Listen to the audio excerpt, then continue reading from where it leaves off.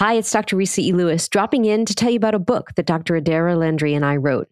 It's called Microskills, Small Actions, Big Impact.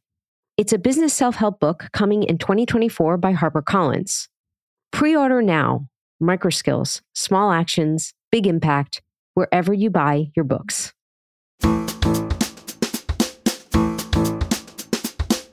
You can't really study the outcomes of food as medicine interventions in food insecure households without food for everyone, because adults traditionally will prefer the children over themselves for having access to the more nourishing foods.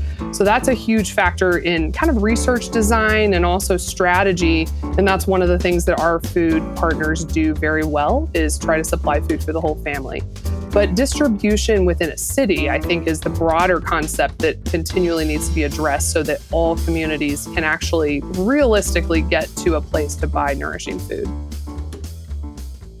This is the Visible Voices podcast. I'm your host, Dr. Risa Lewis. In today's episode, I speak with two subject matter experts in food as medicine. Now, you're saying to yourself, what does Risa mean by food as medicine? Well, let's start with a broad definition. Food as medicine is the provision of healthy food to prevent, manage, or treat chronic disease within our healthcare system by closing the gap between a medical nutrition prescription and the ability of a patient to fill and consume it on a regular basis. So we're going to do a deep dive into food security, food insecurity, nutrition security, and more. My two guests are Dr. Minako Abe and Jaclyn Albin. Minako and I go way back as in 2002, where we met at St. Luke's Roosevelt Hospital in New York City.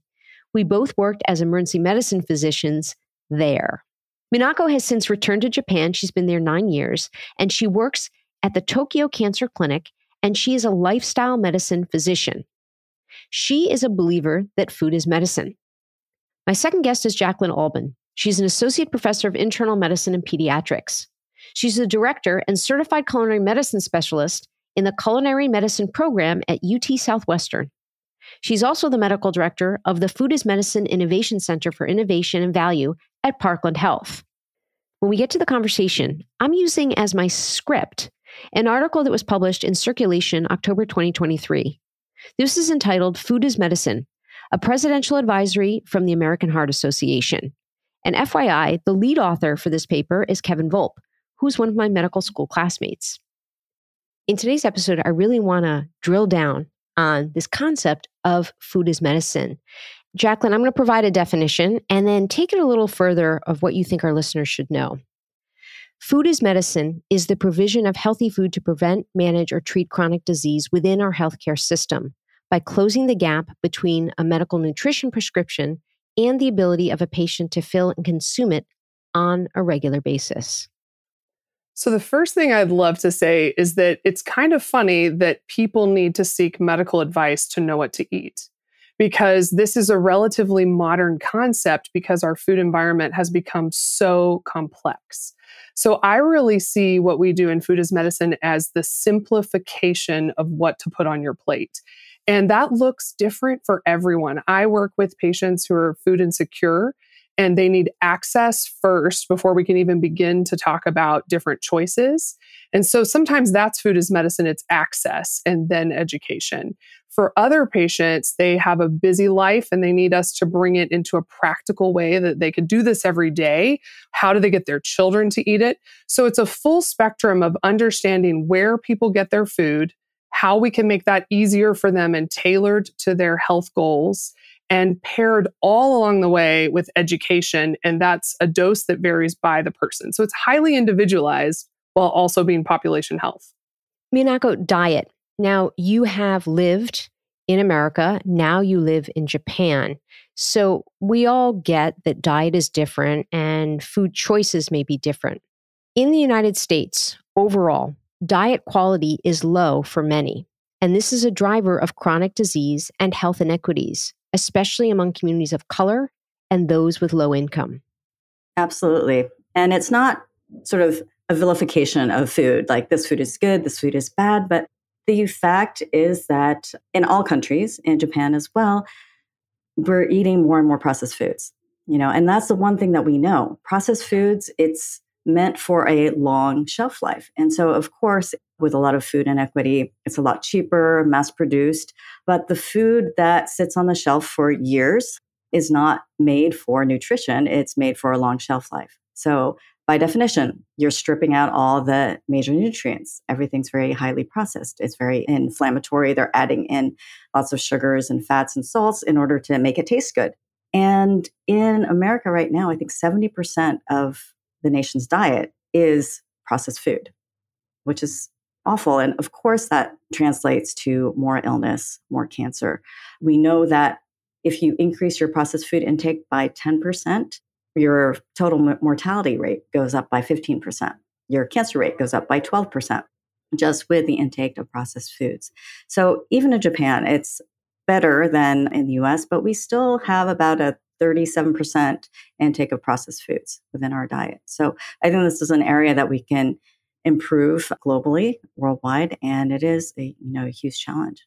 One of the reasons why I wanted you both on the discussion today is, at the end of the day, sick is sick, people are people, patients are patients.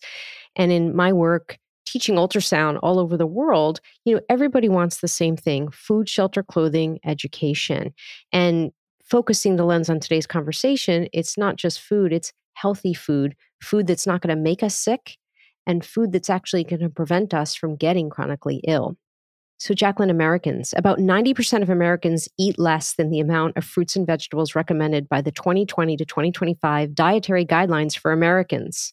U.S. diets also typically include less than the recommended amounts of whole grains, beans, legumes, and low-fat or non-fat dairy, and more than the recommended amounts of meat, sodium, saturated fats, refined grains, partially hydrogenated fats, and added sugar.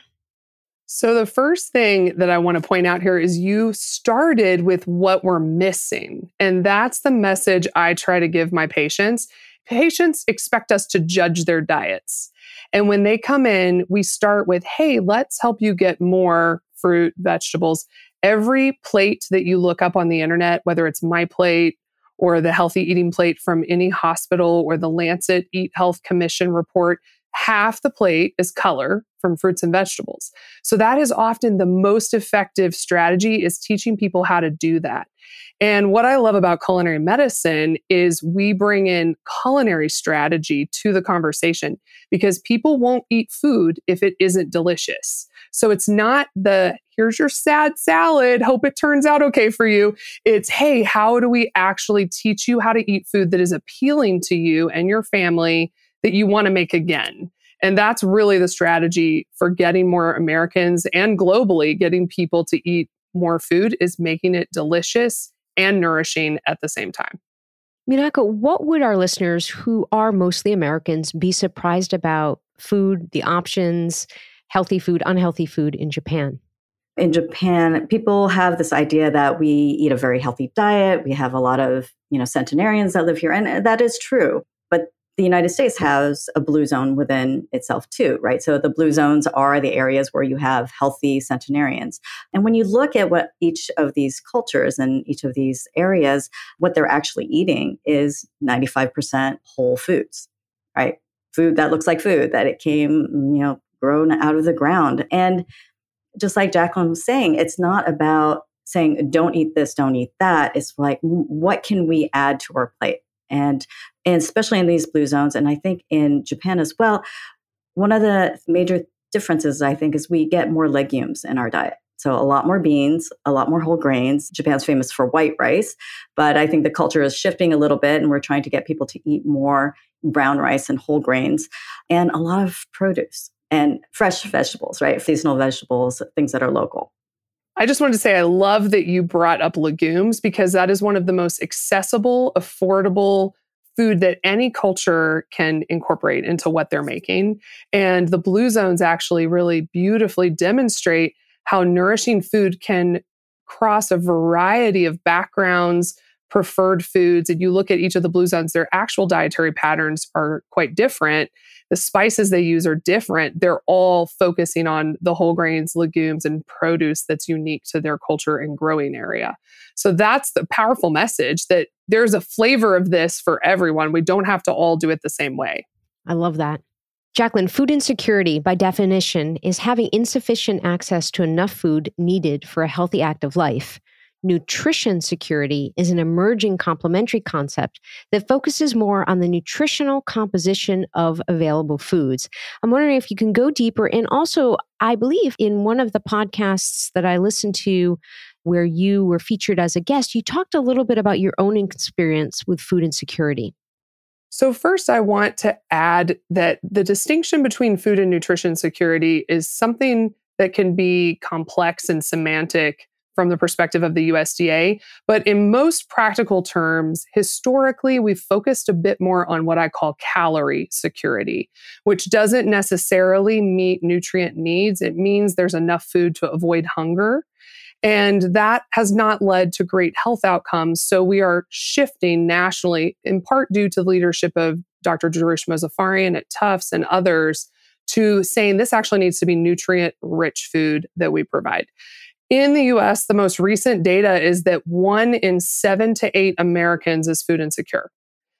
In my area, 1 in 6 children is food insecure. And that makes it difficult to sleep without trying to find strategies to address that. Just because we don't have enough food in an individual home is not a statement that there isn't enough food to go around. It's a distribution problem. So we have to see food and nutrition insecurity as a distribution problem that takes creative solutions, and the health system can be engaged in that. My family has a farming background, and growing up, that was a huge part of my culture, to value where food came from and to understand how we put it on our plate in a productive way.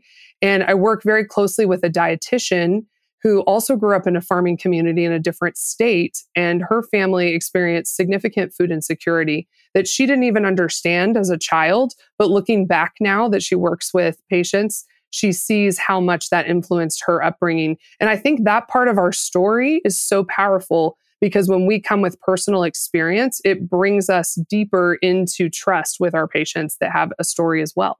You said something about distribution. Can you say a little bit more about what you mean and what that can look like in a household? Well, I'm going to start on the micro level, because in Dallas, there is an entire robust area of the city with 0 grocery stores.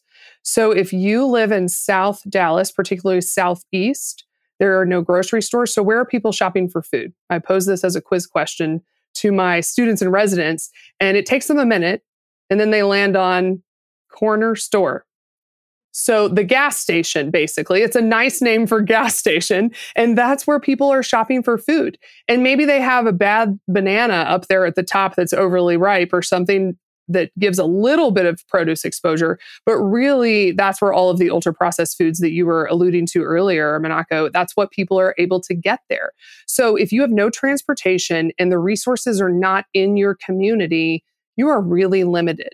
And this is often the working poor, many single parents, and they're traveling by bus to get to their employment. They do not have time to take 3 buses to get to a grocery store.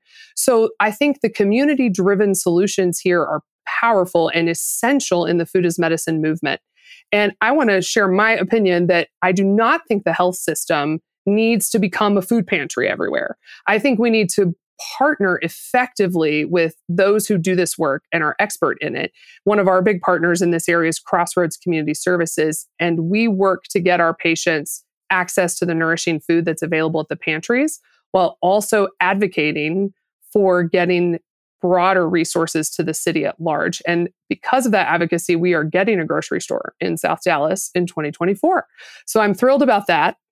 And the broader distribution is beyond my expertise, but something that many are working on to reduce food waste and be really strategic about how we apply supply chain techniques to get food in the places where it isn't always distributed.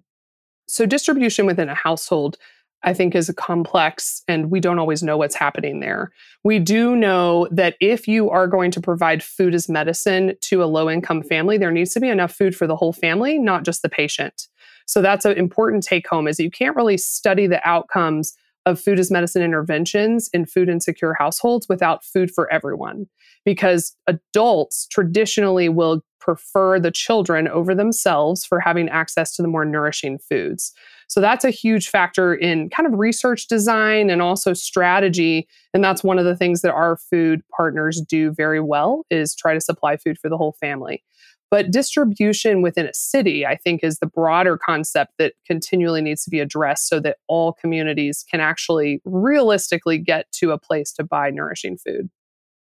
I'm Dr. Risa E. Lewis, dropping in to tell you about a book that Dr. Adair Landry and I wrote. It's called Microskills, Small Actions, Big Impact. It's a business self-help book being published in April of 2024 by HarperCollins. We believe every future goal, complicated task, and healthy habit can be broken down into simple, measurable, and tiny skills that you can practice and then excel by removing obstacles, overcoming assumptions, and maximizing your potential at work and in life. You can pre-order it now. Go to bookshop.org, amazon.com, or wherever you buy your books. Minako, healthcare costs. An estimated 90% of the $4.3 trillion annual cost of healthcare in the United States is spent on medical care for chronic diseases. And for so many of these diseases, diet is a major risk factor. And this was one of your motivators, was sort of prevention of chronic illnesses.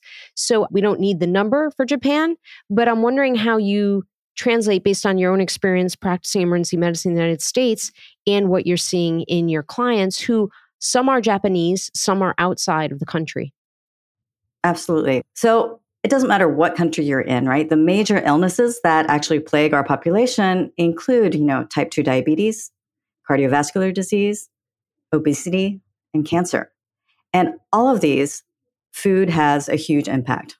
And the real motivator and the message that I really want to be promoting is that we can do some things about this, right? Everybody thinks, oh, well, it's just genetic, and that cancer is genetic or whatever. But, cancer is really only genetic 5 to 10% of the time. And that we do have power. And it's difficult when you do have food insecurity, and nutritious food is difficult to obtain. And that is certainly a huge challenge. However, I think people just don't even know that they have power, that they have agency over their own health when it comes to, nutrition and when it comes to exercise and things like that. So I think that's the number one thing. And so especially with patients who have cancer, eating is a challenge. When they're undergoing certain chemotherapies and other treatments, eating itself can be a challenge. You can get mouth sores. You can have different taste and texture changes. So foods that you may have loved in the past, you just can't tolerate anymore. So part of the coaching that we do is not only to tell them what types of food are going to be most supportive to their body, that are most cancer-fighting foods.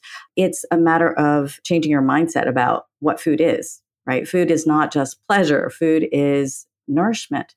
And especially with immune therapies, it's been known to show that there are certain types of food that will encourage certain gut bacteria that will actually change the course of your illness, that will actually change whether or not your immune system can actually respond in order to fight against the cancer.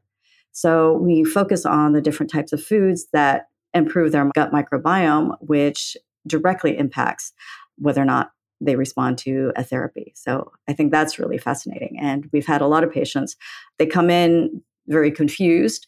Often they'll be told by their doctors who don't know that much about nutrition that, it's all about, getting more calories in. So it's okay if you have that milkshake because we just want to increase your calorie intake. So, that might be a good stepping point for somebody who's very, very undernourished.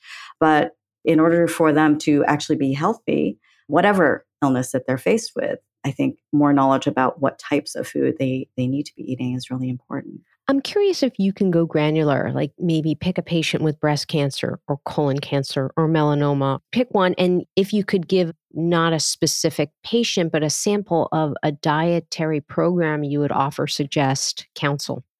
So I had a really lovely 42-year-old woman who came to me with stage 4 renal cell cancer. It had metastasized to her lungs. She was losing a lot of weight. And she was started on a new regimen of chemotherapy and immune therapy.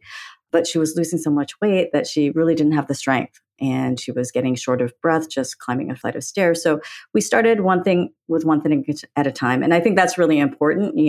I think oftentimes patients feel like they have to do everything perfectly. So you start with the basics. The first step was to get her enough calories so that she wasn't continuing to lose weight. And then from there, we started incorporating different foods that she liked. Like Jaclyn said, everything is very individual, right? Everybody has a different situation, different living situation, different family situation, cultural situation. So we started with the foods that she liked, that she could eat. And then we started from there and then just adding more and more foods to that list until she was having a diet that was more well-rounded and more supporting of her body. And that starts a positive spiral. Right. So once you are eating, once you have more energy, and once you have more energy, you're able to sleep better. You're able to exercise more. And step by step, this is how we try and turn our patients' health around in order for them to be more functional and healthier and just feeling much better. Do you remember what kind of foods she liked or what you slowly added in? Because of the food differences, taste preferences, where she used to really like things like cream cheese, she wasn't able to tolerate that anymore. So, we started by incorporating different foods, and normally she liked salads, but she just couldn't eat salads anymore. So, we just sort of went through all the different lists of things that she liked and didn't like. And, things like nut butter, like, okay, well, it was hard for her to eat nut butter, but maybe we could put it in a smoothie that gave her some more protein and more calories. And then so we would start with things like that. So much of it's coaching. And you know that, Risa, as having trained in that now, that it's really about coming alongside someone as a friend and a subject matter expert at the same time and helping them define what this looks like in their real life. And it brings so much hope. And I have patients in our culinary medicine practice that come to me with diabetes and high cholesterol, typically are the most common diagnoses we see, or GI disease that needs more fiber. And I had a patient today say, I don't actually know what fiber is. Can we start there? The ER doctors, the inpatient doctors kept telling me about fiber, but I don't know what it is and no one's given me a list. So we bring out the categories of fiber and we find foods that she likes. And she goes home with recipes that include those foods. And that's where you can really give someone hope, just as you said, Minako, to have the agency and self-efficacy to do something, as opposed to feeling powerless and helpless that illness does to so many. I love that example. And I'm wondering if you can provide us a patient example from your practice. If someone comes in with obesity or diabetes, obstructive sleep apnea, often the three travel together, interventions, food changes that have been successful for those chronic illnesses. I think the top factor is getting people to make more food at home, which they don't always love. But we actually ask, what is your relationship with food? And some people can answer that immediately. And they'll say, I'm a stress eater. I eat for comfort. I eat to live. I don't really love food. I just have it. And you can identify which tactics are going to be effective by asking someone that. So if I have someone that eats for comfort, half of my strategy needs to be teaching them how to define other things that will bring comfort so that they can have a healthier relationship with food. And many times they're already eating healthful foods, just too much. So I think sometimes it's portion control. Sometimes it's just teaching them how to get back to simplicity. We have a lot of patients in this part of Texas that are from different Latinx backgrounds. And so you'll have people from Mexico and from Guatemala and lots of other countries, and they bring that beautiful flavor that we love in Tex-Mex. And they have been told by doctors repeatedly that their diet is unhealthy. So let's take the Mexican diet in particular. If you're looking at something that's heavy in flour tortillas and cheese, yes, that's a lot of saturated fat, refined carbohydrates. But if I sit down with someone from that background and I teach them that guacamole and salsa and black beans and corn tortillas are all delightful foods that are high in fiber, high in nutrients, and we celebrate the flavor profiles that they love and then help them take it in a new direction, they feel empowered instead of discouraged. So I think it's really about understanding what foods someone really loves.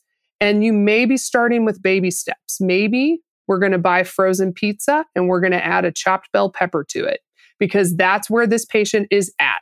And so I think meeting someone where they are, that's how they feel like I can actually do this. Love that. Love that very much. I've been quoting a lot from this article published in Circulation, October 2023 by Volpe et al. And they basically are saying that there needs to be a research agenda for food as medicine. And a lot of what's been done so far is good, but not quite where they want it to be to actually have proven conclusions. They speak about the WIC program and that WIC has served as a good framework and a good example of why they think food as medicine is going to work. So WIC was a particularly important precursor of food as medicine programs now being developed and refined in that it requires a referral from a healthcare professional to enroll. WIC is a cash-like healthy food prescription program that also provides nutrition education. Several reviews have shown that WIC improves infant mortality, increases birth weight, raises diet quality of beneficiaries, and reduces childhood anemia. Evidence demonstrating the benefits of WIC in terms of infant mortality, birth weight, diet quality, and childhood anemia clearly shows the effectiveness of the program. Jaclyn, how can we translate WIC to FIM, food as medicine? The patient population that WIC serves, mostly young children, pregnant and nursing mothers, they are the future. And I love that they use them as an example. And I want to bring it out a notch to SNAP, Supplemental Nutrition Assistance Program, formerly known as food stamps. So SNAP benefits plus WIC plus things like school lunches are the safety net programs that are the foundation of ensuring food as medicine works. And the beauty of WIC is exactly as you described, that it's done through prescription or referral. So we're able to track outcomes. And I think that is probably one of the biggest challenges when we have such a diverse set of needs is how do you make the healthcare system a broker that is ready to study the impact? And dietary research, very unlike cancer research, is mostly association because we look at someone's total pattern and then we try to make conclusions from what we see. And I think that we're going to face that same challenge here. But in general, all of those programs have been shown to improve health outcomes. When people have access to food, they're more likely to take their medications. They're less likely to show up in the emergency room. Their blood pressure gets better. Their A1C goes down. So those outcomes have been shown over and over again with our safety net food programs. I think the question now is how do we connect strategically the health system with food resources? And how do we prescribe the right dose of education based on the population? And it's going to take a while to get all these answers because there's not only going to be one answer. I will shamelessly admit that I applied for an American Heart grant. We'll see. I think it was competitive and they have not announced it yet. We continually seek funding and celebrate those who are bringing funding to the table because excellent research requires funding. And the NIH has also advanced in this way and took a request for information just earlier this year on food as medicine priorities. So more to come. I'm so glad you brought up education and standardization in education because few med schools currently offer a comprehensive nutrition curriculum.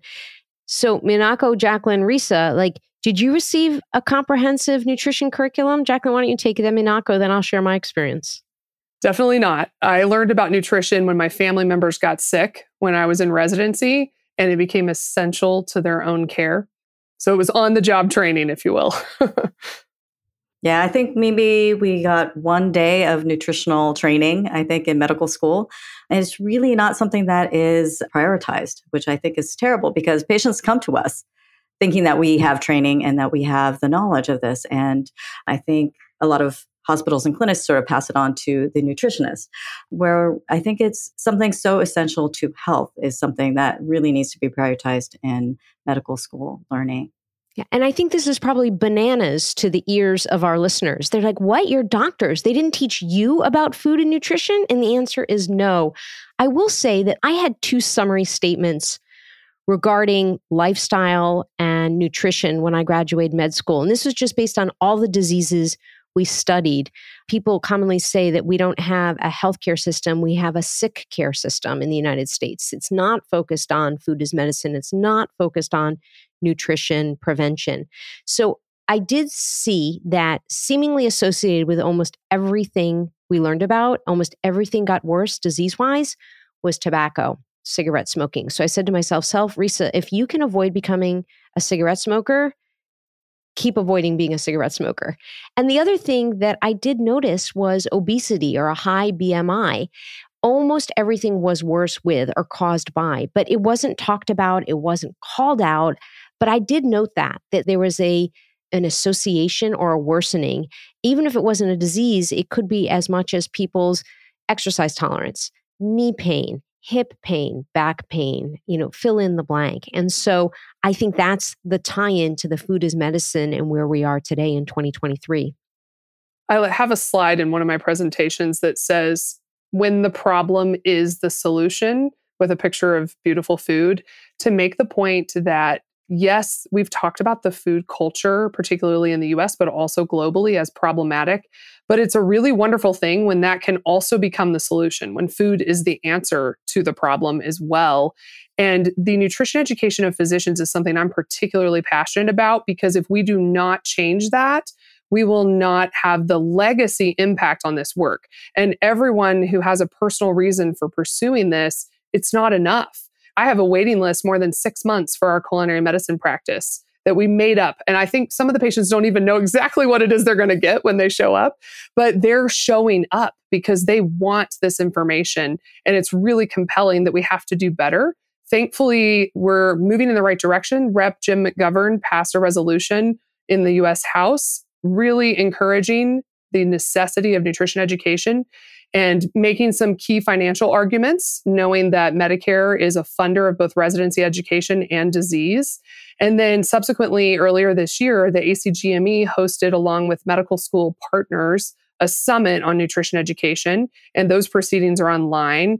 And then there will be competencies published in early 2024, so stay tuned for a agreed upon set of competencies for medical schools. And there are so many exciting ways that we can incorporate this into education.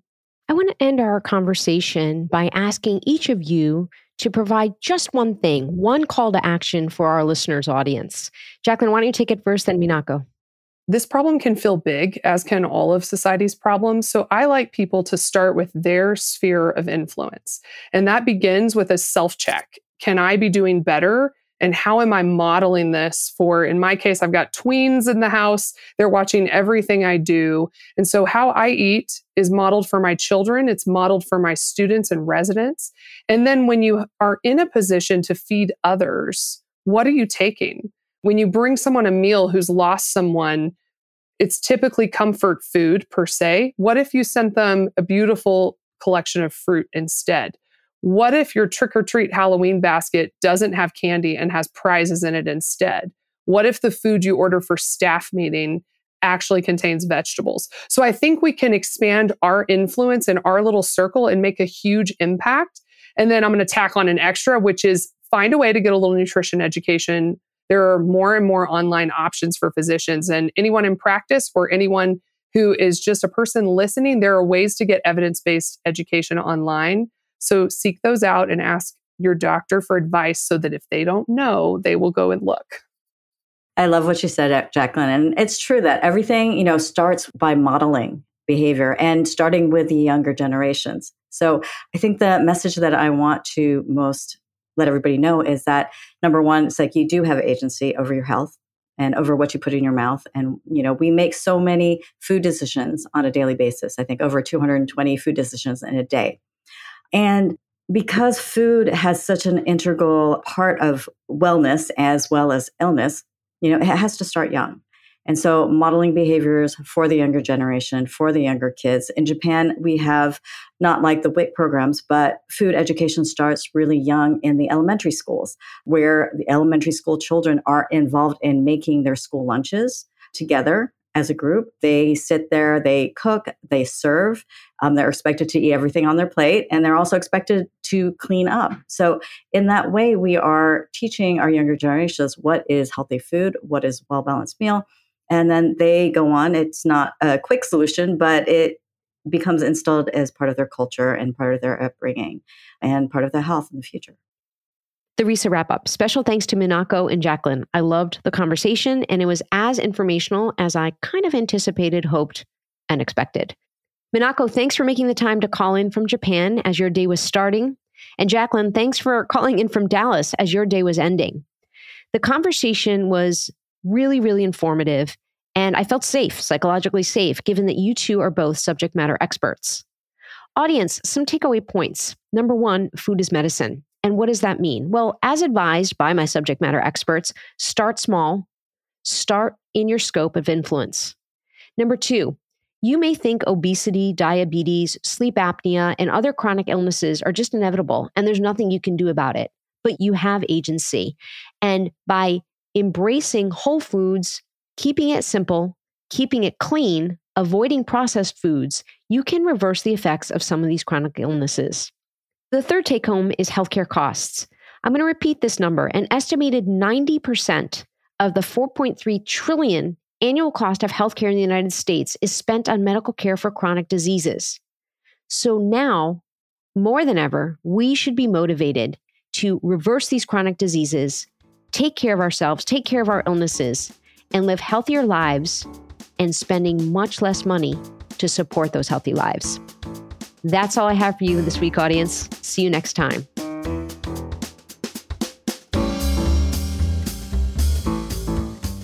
The Visible Voices podcast amplifies voices both known and unknown, discussing topics of healthcare, equity, and current trends.